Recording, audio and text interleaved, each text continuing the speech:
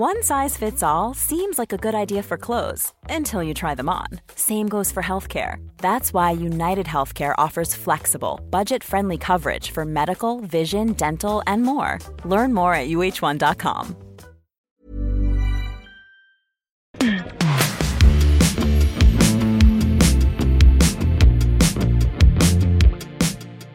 If you're a fan of this week's guest, you know to expect the unexpected. This is The Last Laugh. I'm Matt Wilstein from The Daily Beast, and I am so excited to welcome Eric Andre to today's show. Eric is probably best known for pulling some truly outrageous pranks on The Eric Andre Show, which has been running on Adult Swim since 2012 and is finally returning for its long-awaited 5th season very soon. This month, he's debuting his first ever hour-long stand-up special on Netflix. It's called Legalize Everything, and it opens with a sketch in which Eric impersonates a New Orleans cop and hands out free drugs to strangers. The absurdity and hypocrisy of police in America have been a recurring theme in Eric's comedy throughout his career, a theme that has never been more timely, as we talk about on today's show. And it shows up again in his upcoming prank movie, Bad Trip, which will also be premiering on Netflix later this year. Just one thing to note, I mentioned to Eric during our talk that the TV show Cops had been postponed because of the protests over George Floyd's killing. Barely an hour after we spoke, it was officially canceled.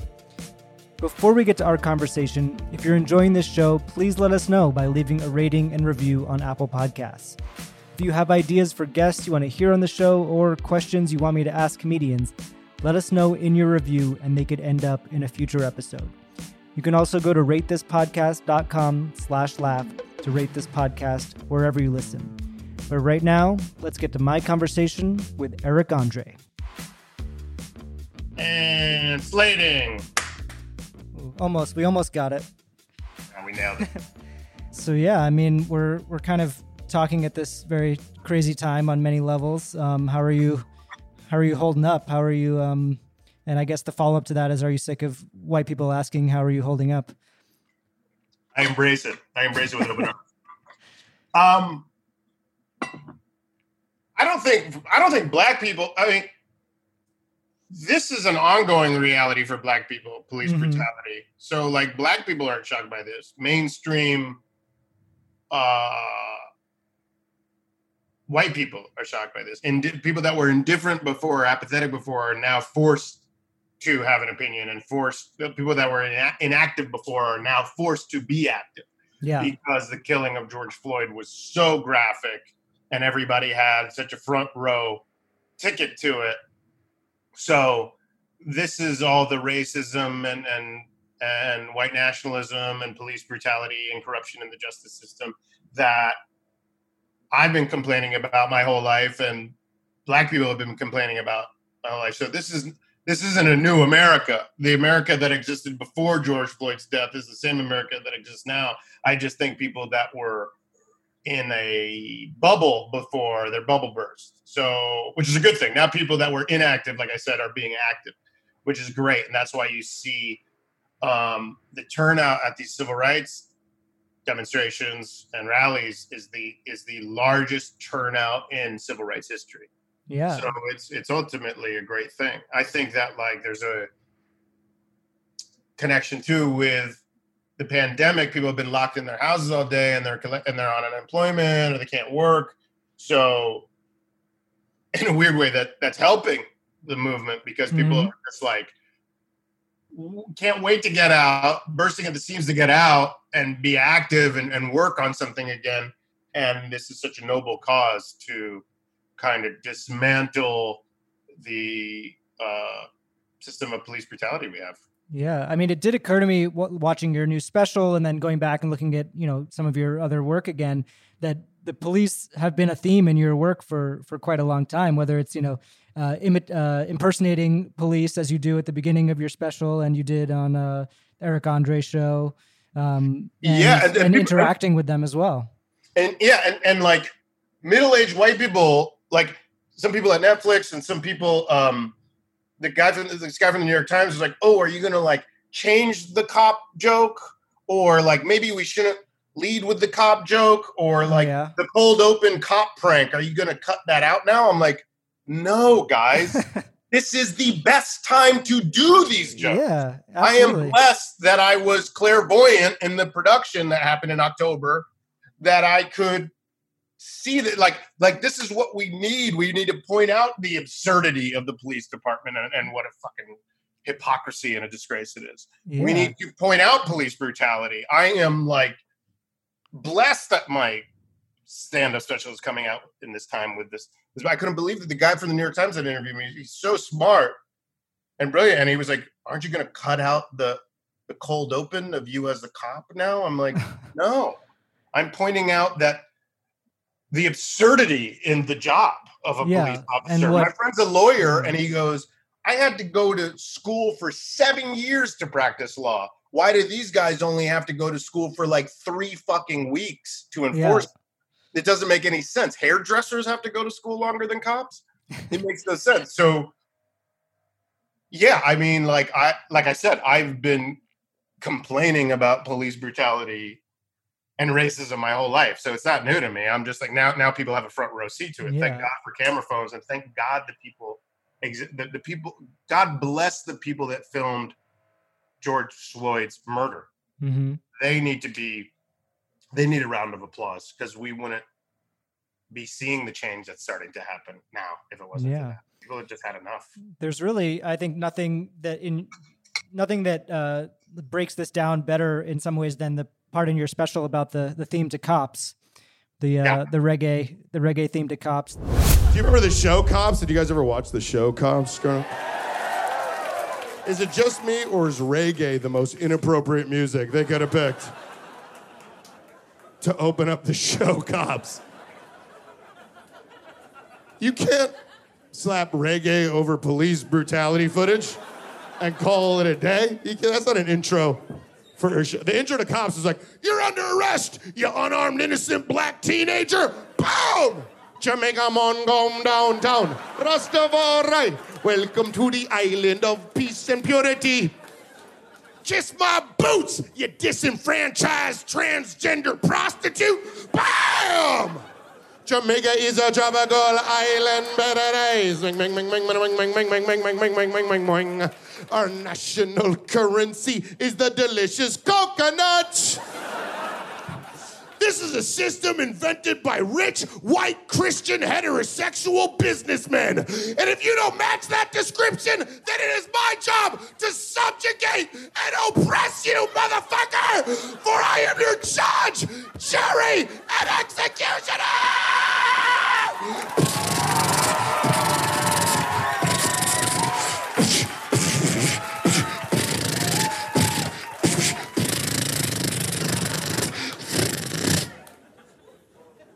Under the seat, under the seat, Yeah, that's one of my oldest jokes. That's like right when I started doing comedy. That I've dragged that joke across like 17 years of stand-up. Yeah, you didn't know how relevant it would be right now, or maybe you did. I don't know.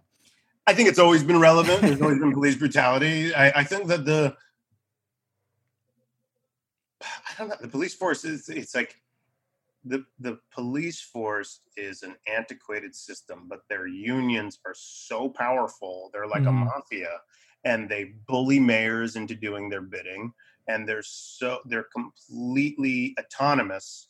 So there's no oversight, and they get away with literal murder. But they're like a mob. They're like a Hell's Angel gang with a ton of money and a ton of political power, and that's what we have to dismantle right now. We need to put that money towards better resources that help marginalized communities. Yeah. You know, I did see that they just... Anyway, my stand-up, my comedy special comes out June 23rd. Exactly. You know what I mean? Every interview I've done for the last week is so heavy. Yeah. So political, so heavy. And I'm like, listen, guys, I got a bunch of dick jokes coming. The jokes are on their way. Worry not, America. The other thing I was going to ask you about Cops is that I don't know if you saw, I just saw a news story that they delayed the season 33 premiere of Cops because of everything that's going on. And I wanted to get your reaction to that news. I didn't know they're still in production. Yeah, they are. Somebody was telling me about this article they read about how how horrible the TV show Cops is. Like producers, when the people are being beaten and arrested, they go, hey, if you sign this, we'll release you. And it's a television release form. It doesn't mean they'll be released. They like dupe them into signing the release form so they don't have to blur their face. I don't know if that's true or not, but that's what I heard. And also just the way it portrays cops as the good guys and like, you know, poor people and black people and marginalized people are the bad guys, are the antagonists in Cops. Yeah. It's and I read an article about how the cops that they film kind of turn it up a notch for the camera. Yeah, and like, they're on camera. Yeah, people have been shot unnecessarily and they've used excessive force to make good television. So I think the show Cops is pretty corrupt. Probably. Yeah. Well, maybe it will never return, but I don't know if we can. That's a 33 season run. I think we're fine. We're good. I think it's time to fucking hang up the jersey. You know? Yeah. Well, I do want to talk about comedy and your special and later topics. I heard today that you got some advice from Dave Chappelle before taping this special. Is that accurate? Oh yeah, I mean, like it wasn't like this grand phone call. We were just sitting backstage at Hannibal's show in Chicago, and I was telling him about how I was nervous about going into my special, and he was like, he's very sweet and supportive and nurturing. He's very like, and I kind of hang on his every word since he's like the Obi-Wan Kenobi, and he was just saying that don't worry about being funny all 60 minutes, just worry about being interesting. And he goes, and Eric, you are interesting. You're bomb-proof. Don't worry. Take the pressure off. And it was not just a really sweet, nurturing moment from him, but I thought it was very accurate because I think when I flash back in that moment, I flash back all in my mind, all my favorite comedians. It's like, yeah, I might not be laughing beginning to end at a Bill Hicks album, but I'm just like on the edge of my seat, curious of his opinion about everything. You know what I mean? Same with Richard Pryor, Joan Rivers, Chris Rock, Chappelle. You know, like I'm just like I'm fascinated by their opinion. They're so smart and they have such nuanced opinions. They're so interesting. There's so much depth to their character that I think that is sage wisdom from the master himself. Yeah, and like Chappelle and some of those other comics, I think you have a fan base, a crowd that will really go with you to some crazy places and wherever you want to go. How would you kind of describe your fans and your relationship to your fans? I think that my fans are like wild. They love anarchy. It's like the first time I've felt understood in my life. But they're really invested. They like it down and dirty and punk rock. They're not easily offended, which is like, I think a misconception about a lot of like millennial woke culture. They're like the opposite. They like almost want to be offended. So I am blessed, and I'm just so happy that I have a fan base and I have a career, because I was like down to my last dollar when I sold Eric Andre show to Adult Swim. Yeah, and that's really what kind of made you take off with those people and build a fan base was through that show, right? 100%, yeah. Yeah, and you have some stories in the special as well about meeting your fans. So does that have there been sort of odd instances of meeting your fans, or do you always like to when people come up to you? They think I'm as crazy as I am on the show, which is a testament, I guess, to my performance on the show. That it's because I'm completely insane. I'm like an unthawed caveman that has been on the talk show, and like. In reality, I'm kind of like a boring suburban. I meditate twice a day. I like try not to eat sugar. I'm like very kind of mild mannered, like day to day. Like if it's my birthday party, I'll turn up, but I'm not the guy on the show 24/7. I get that out of my system in front of the cameras. So, so I think it's almost like a disappointment when they meet me. I remember in Toronto, I was getting a banh mi sandwich at this Vietnamese place. I was online waiting to order my sandwich, and this kid came up to me and he was like, "Eric Andre, no fucking way!" And I was like, "Oh, nice to meet you, man." And he just like, I was so pedestrian and boring in that moment that he was just like, he looked at me like I was a broken toy, and he started punching me on my back. He was like, "Ah!" And I was like, let's get a sandwich before work. So I'm not that great. I wish I was crazier. Were you more of that guy when you started it? I think that guy's in me always, but that guy couldn't function in the real world 24/7. I couldn't shop for groceries and just be like, everywhere. Yeah.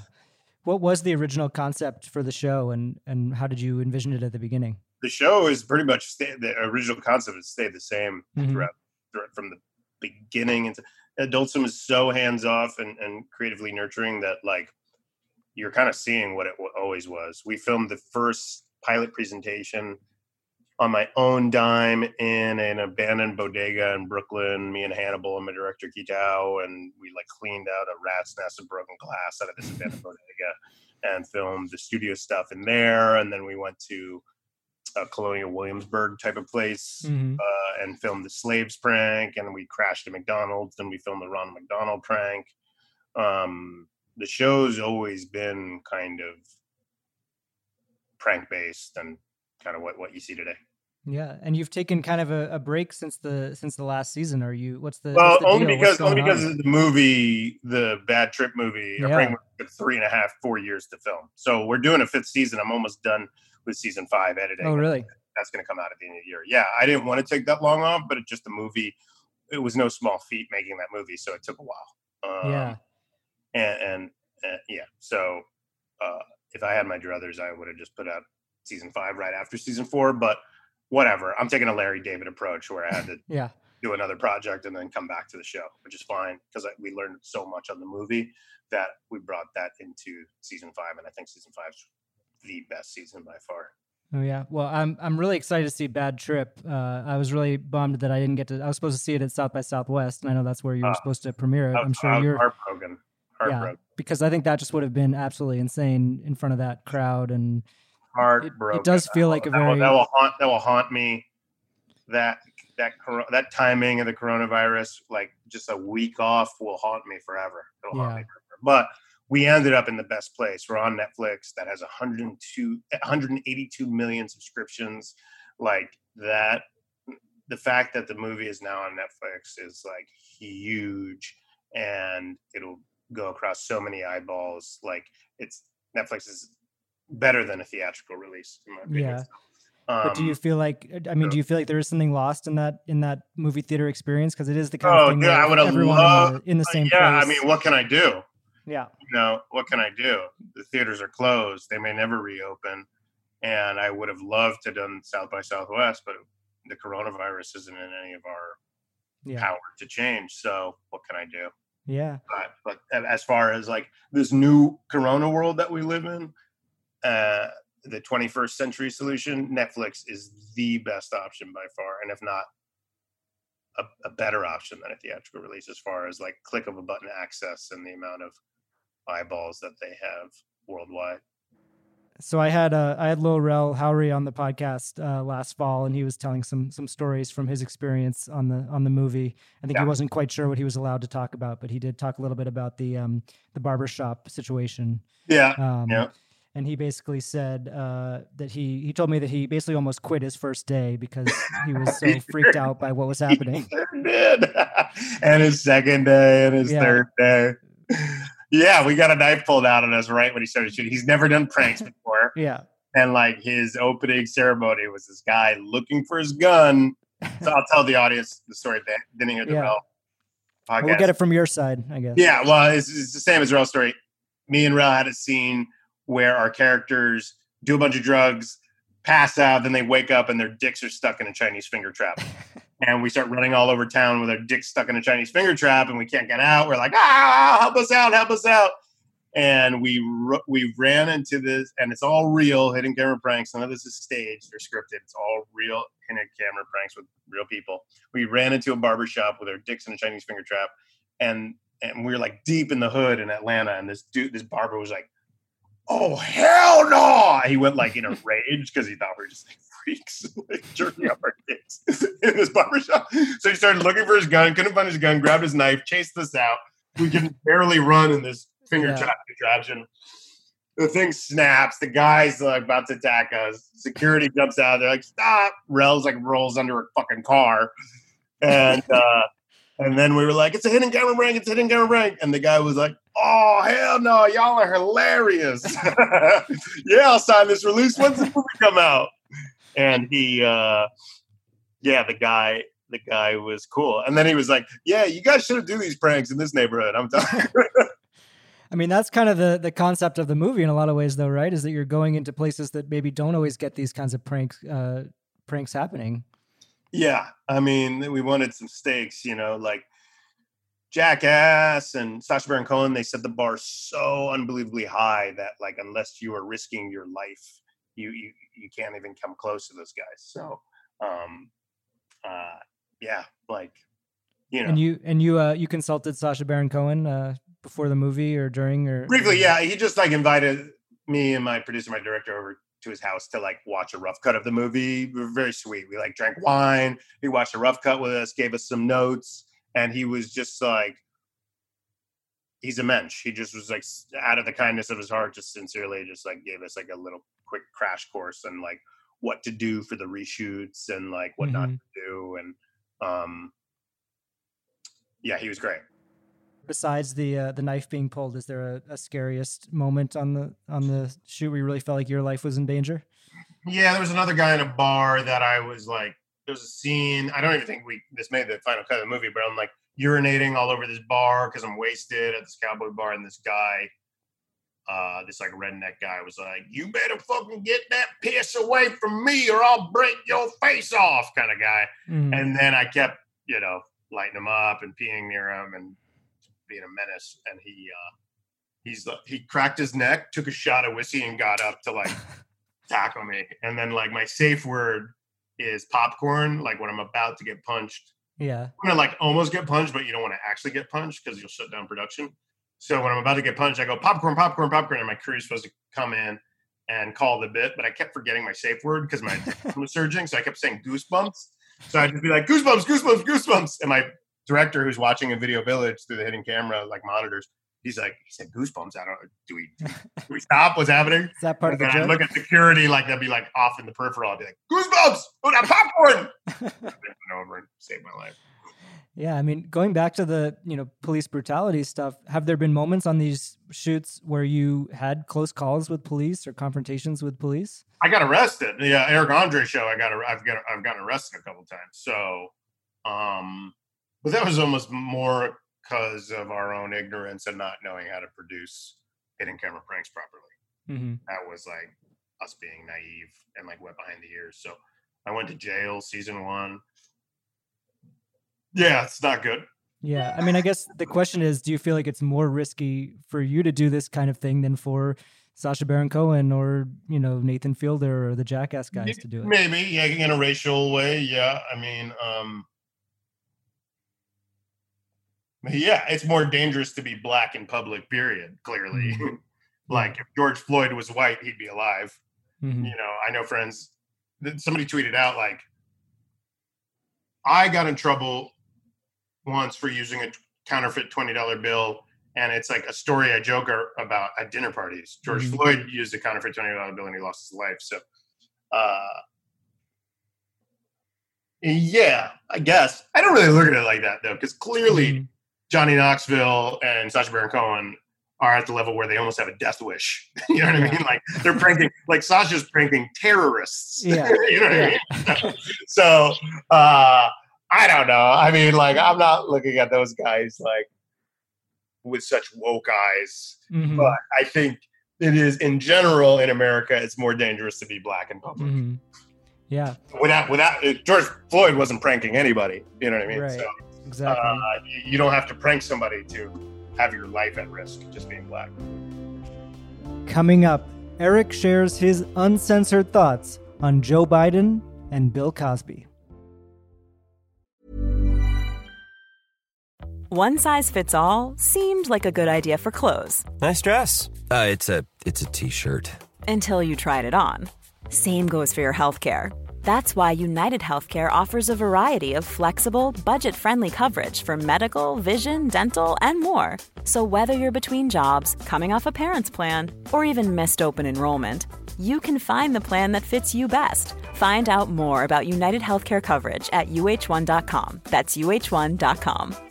I'm Sandra, and I'm just the professional your small business was looking for. But you didn't hire me because you didn't use LinkedIn Jobs. LinkedIn has professionals you can't find anywhere else, including those who aren't actively looking for a new job, but might be open to the perfect role, like me.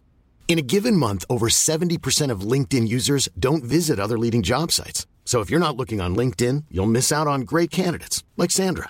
Start hiring professionals like a professional. Post your free job on linkedin.com/people today.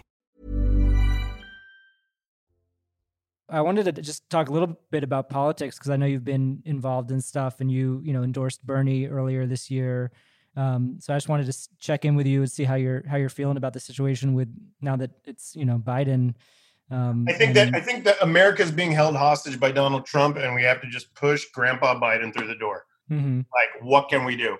Those are my two options. I got to hold my nose or vote for Biden. Like, yeah. We can't. If we have another look at how bad a shape our country is in right now. We have the worst unemployment since the Great Depression. We have COVID running rampant, 105,000 deaths from COVID, whereas New Zealand has no COVID, Japan has little to no COVID. They didn't have to shut down their economy. So, like, there's absolutely no leadership. He keeps saying, like, when the looting starts, the shooting starts, the guy's clearly pandering to white nationalism and racist. Like, he is so corrosive. We're in he has America hostage. We're in like a crisis situation. Just push old man Biden through the door. Like, whatever. Like I'll vote for a fucking turtle over Trump. It's like, dang, like, clearly this country is in great jeopardy and great danger at the hands of this guy. Like, Trump has worms eating his brain. Do you worry that other, Bernie supporters won't have that same outlook and will stay home, or will? I mean, the ones I talk to are holding their nose and voting for Biden. We're in an emergency situation with Trump at the wheel. We're in an emergency situation. So nobody, like, it's fine. Like, fucking get push old man Biden through the door. Like, it's totally fine. Okay? And anything is better than Donald Trump. Do you think Bernie would have had a better chance of beating him? I do. I think because he's more exciting and there's like a movement behind him. And I think that the exciting candidate wins. And people are like, no, he could have never won. But I'm like, guys, at the end of the Bush's second term, if you told me a black guy was going to be president next, I'd be like, yeah, right. And Obama won twice. And then at the end of Obama, if you told me that the host of The Celebrity Apprentice was going to be the next president, I would have gone, yeah, right. So America surprises me every time. And I can tell you, America, for the last 3 elections, it feels like America wants somebody different and wants somebody outside of the status quo. That's why there's people that voted for both Obama and Donald Trump. I don't know. Yeah, I don't know what's going to happen. But I think that everybody has to register to vote. I believe in mail-in voting. I think, like, clog the postal service with mail-in votes, because the more people that vote, the less of a chance Trump has to win. The Republicans are in the minority in this country now because they've marginalized everybody. They've marginalized Black voters, Latino voters, Asian voters, LGBT voters, most sensible women. I don't understand why the majority of white women voted for Trump over Hillary Clinton last election. Yeah. That will forever remain a mystery and kind of like a very, I don't know why people don't talk about that more. That's like very kind of disturbing and like a darkness in womanhood. I don't know. So I don't know, man. Yeah. Watch my new comedy special, June 23rd, everywhere on Netflix. It's a real knee slapper. Who am I, man? I'm not Noam Chomsky. Shit, I'm just some schmuck that tells. You almost convinced me that you are, but no.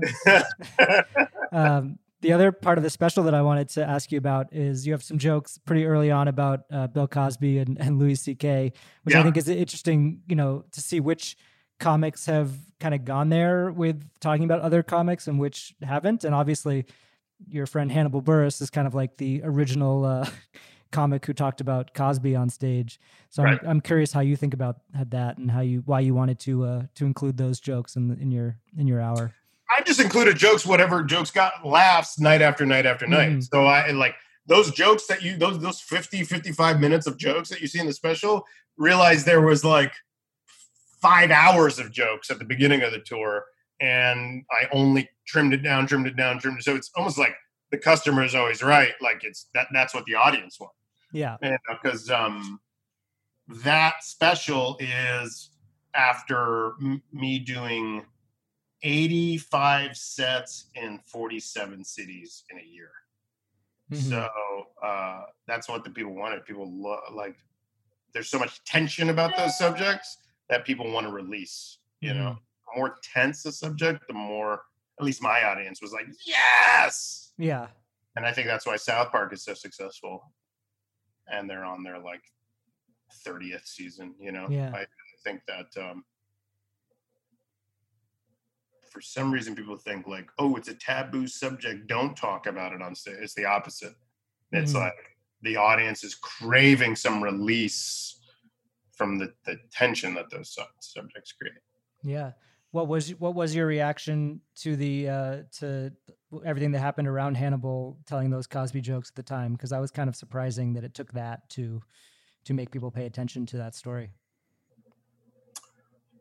I think people wanted to talk about it for a while, and Hannibal put it like eloquently, and like Hannibal told me like that joke came out, there was a hubbub about it, it kind of died down, and then Bill Cosby and his publicity team, in their like completely tone deaf, out of touch way, were like, Bill Cosby was like, meme me, I want memes about me. The memes out. Like, I'm sure you didn't know what a fucking meme was. And then all these people put out these like rape-centric Bill Cosby memes, and then it blew up again.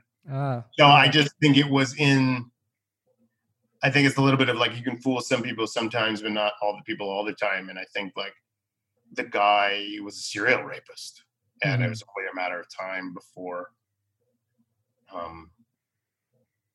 he paid the piper. I mean, the guy was like he's like Jeffrey Dahmer. Yeah.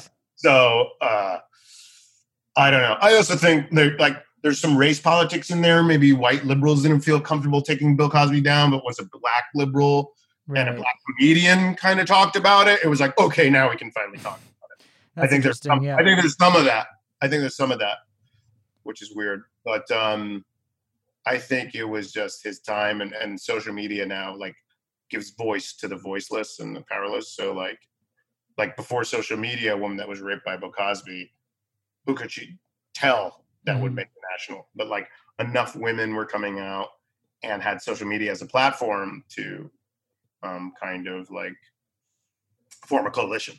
Yeah, I think there was a feeling at the time, it's like, why does it take a man talking about it when these women were speaking out some before? But I don't know if you felt that way or. Yeah, maybe. Yeah, maybe. I don't know. It's fucking dark, man. It's so dark. It's so fucked. That guy's fucked in the head. Yeah, that's a sociopath. Yeah, that is someone that has no remorse. I mean, it's dark, and his comedy always fucking sucked. I never got his fucking show. Really, it was just meandering dribble. There was no story. His stand up was so boring. I begged somebody to tell me a funny Bill Cosby joke. It is just so like G-rated. He's like a crock of shit. Guy. So what I want to do now is kind of go back and look at some of your earlier credits and see if there's a story or memory that pops to mind. So you mentioned Larry David, and I actually wanted to start with that. Your experience being on the Seinfeld reunion episode of Curb Your Enthusiasm. Well, I didn't know I was going to be in the Seinfeld reunion until I showed up to set. Really? And then you walk into the Seinfeld set? Yeah, I was like, get the fuck. Well, I saw Seinfeld. I saw like Seinfeld and Jason Alexander and Julie Louis-Dreyfus. And what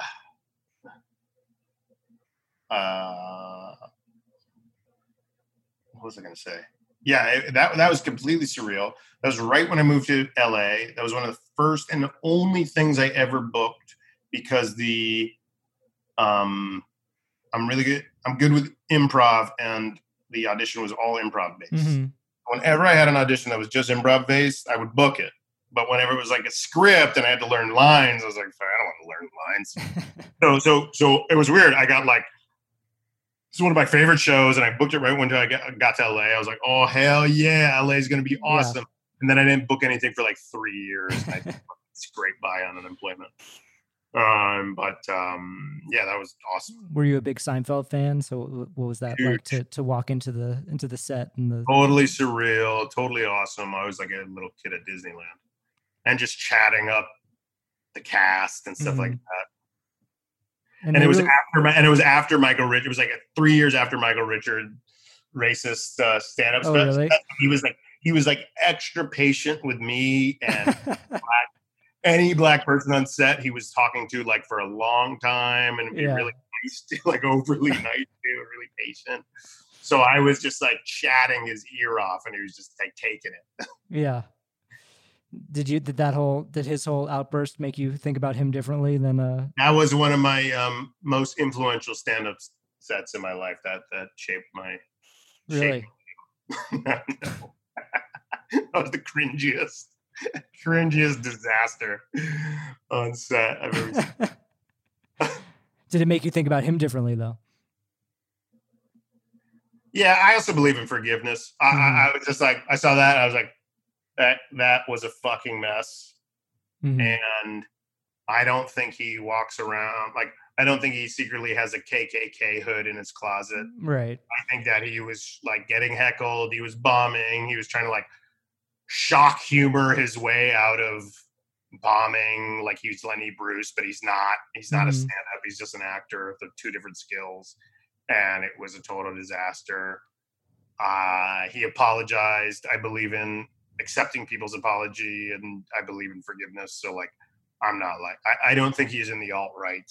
Yeah. You know, I don't think I think we got a much more dangerous racist people on our hands than Michael Richards right now. You know what I mean? Yeah. On the list of like bad guys, like I think Mitch McConnell is way more corrosive to the country than Michael Richards. I think you're right. So, one thing on your resume that I didn't know was going to be there when I was looking is The Big Bang Theory, which I have to admit I haven't seen that show. My resume outside of my show is pretty embarrassing. Outside of my show or anything that I've like written in the movie or my stand-up special, it's pretty bad. It's like Two Broke Girls, Big Bang Theory, Hot in Cleveland, a lot of like bad multi-cam sitcom. But like when you're collecting unemployment and Hot in Cleveland's offering you $3,000, you're gonna take the $3,000. You know what I mean?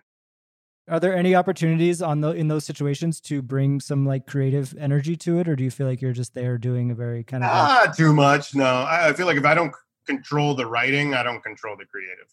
I think the writing is the foundation. I think television's a writer's medium, and I think like all I can do is have fun with my performance, but that is not the comedy I set out to make. But you know, it was a learning experience, and it was nice being on like a big budget union set to learn from the pros and how things are handled professionally. Like I took that, like how production works into Eric Andre's show. So all those were learning experiences. Yeah. I can't talk too much shit. They're just like not my style of comedy. What about something like The Lion King? Is there any creativity there? That yes. And voiceover, yes. Because voiceover, they want you to improvise. So like none of those lines were scripted. That was me and Keegan-Michael Key just riffing. I mean, we had to hit plot points. Yeah. I can't say it's like completely unscripted, but like in voiceover, they encourage you to improvise so much. I feel like ownership over. Yeah. Were there any kind of jokes that you snuck into? I don't remember. I only saw the movie once at the premiere. I got to watch it again. I don't totally remember, but I remember getting laughs in the premiere. So that's all the comedian cares about. Yeah. Well, look at this. We weren't expecting guests today. Would you two cubs like to stay for dinner? Yeah, stay for dinner. Because you look like a midnight snack. Can you just give me a little bit of space? I'm helping. We have talked about this before. I come in alone. I'm the lead distraction so everyone can circle. Okay. Sorry. Don't be sorry. Just do it. I don't hate all my resume. I like Man-Seeking Woman and I like Disenchantment. Yeah. Those I'm proud to be a part of. But it's like the multicam sitcom stuff. I'm proud of Lion King too. Yeah. And I love Jon Favreau. He's just a great director. He's like, he's just so smart and calm. He's like a very calming force. And he's just been very sweet to me. He's the only reason I got on that movie. So he's an ally. And I'm not embarrassed of all my resume. It's like early multicam sitcom stuff that I had to do. Yeah. I was watching and reading a bunch of old interviews with you preparing for this, and the one that really stuck out was the Larry King interview. Yeah. I just had to hear from you what that experience was like, sitting down with Larry King. It's my favorite interview. I could tell. My favorite interview I've ever done, and besides the one I just did for Playboy, which was like written. But he was the best straight man. Yeah. He was really the best straight man because he knew nothing about me. He had no idea who he was talking to. He's 110 years old. He was completely out of his element, but he was like my old Jewish grandpa that I never had, kind of. Yeah. So I just I relished in that. Did you have any interactions with him afterwards, or did he? No, but he was very much like, I want to do your show. I want to do Eric Andre's show afterwards. I was like, are you sure? Is that happening? Did that happen? No, you know what? I think we forgot. Because so many years, that was almost 4 years ago. Yeah. So, looking ahead to season 5, is there anything that you can kind of share or talk about what the overall vibe is, or anything for people to look forward to? I got rid of all my body hair except my eyebrows. So I bicked my head bald. I got rid of my goatee. I waxed my pubic hair. I gained 20 pounds. I got up to 205 pounds. I bleached my teeth. I tanned every day in a tanning bed. I put on a ton of Brut cologne. And we just know how to produce pranks better. So like the pranks are harder hitting. Did the body modification. Hannibal gets up and quits mid-season. Hannibal didn't want to do the show anymore. So I was like, don't just quit, man. Like, people are going to think we had a falling out. Yeah. And I was like, just do like a little bit, do like a couple episodes and quit like mid-interview as a joke, just so we have some closure. He's like, all right. So we had like a funny moment there, and like, we had like a revolving door of great co-hosts, Lakeith Stanfield and Felipe Esparza. And there's an episode where we clone Hannibal and we make a Blannable clone. We got great guests and a ton of rappers. We did Rapper Warrior Ninja again. We got Lil Yachty and Trippie Redd and Talib Kweli and Danny Brown, Machine Gun Kelly. I think we have more rappers on the show this year than ever. I don't know. It's the best season yet. We kind of like finally know how to make the show. Well, it's great that you're able to shoot it before things shut down, because it's like unclear when things are going to reopen. We finished shooting mid-February, then like 2 weeks later, it was just like, that is very lucky. God, we are so lucky. I'm glad I shot my Netflix special before it shut down. I did my tour before everything shut down. You're set now. You can just chill. I could just chill, kind of, until I pay my taxes at the end of the year. Then I'm like, fuck. I got to stop ordering stuff off Postmates and Caviar, dude. It's like, that's the killer. Like $1,000 for a sandwich. They're like totally taking advantage of the quarantine. So we end every episode by asking comedians, who is another comedian who has made you laugh the hardest in your life? Could be someone that you worked with or just watched, or who comes to mind that really makes you laugh? The hardest I've laughed at a TV show in the last 10 years is Nathan Fielder's show. Yeah. I cannot stop laughing. That show is so funny and so creative, and so every joke is completely unexpected and stream of consciousness. I think it's like one of the best shows on television, and he's not doing it anymore. And I like, every time I hang out with him, I beg him to do a 5th season. Yeah, please do, because I would like that as well. Yeah, it's one of the best. The hardest I ever laughed in my life is the Mr. Sparkle episode of The Simpsons. I laughed so hard I almost vomited. That was in 12th grade. I laughed so hard I had to leave the room, and I started like hyperventilating. And one of the funniest jokes of all time I ever saw on a show was the rubber nipple salesman episode of Ren and Stimpy. And that was like the first time I realized like comedy could be scary at the same time that it's funny. Oh wow, yeah. And it just like there's so much depth to a joke when it's like frightening and funny at the same time. Yeah, so that must have been a big influence on you.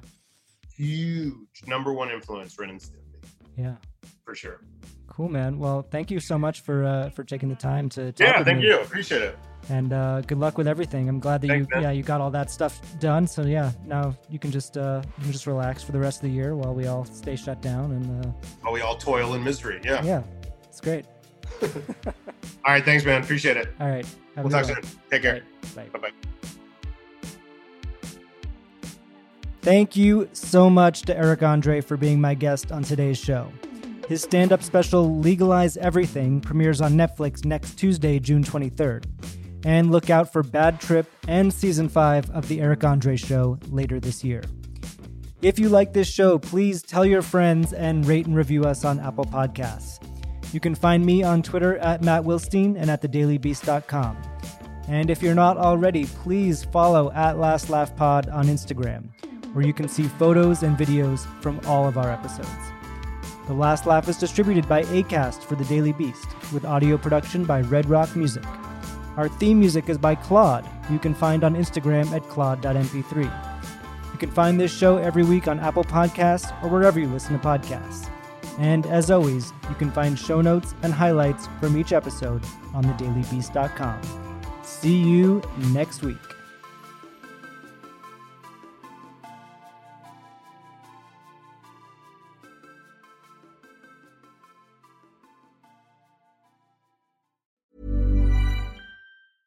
Hey, it's Paige DeSorbo from Giggly Squad. High quality fashion without the price tag. Say hello to Quince.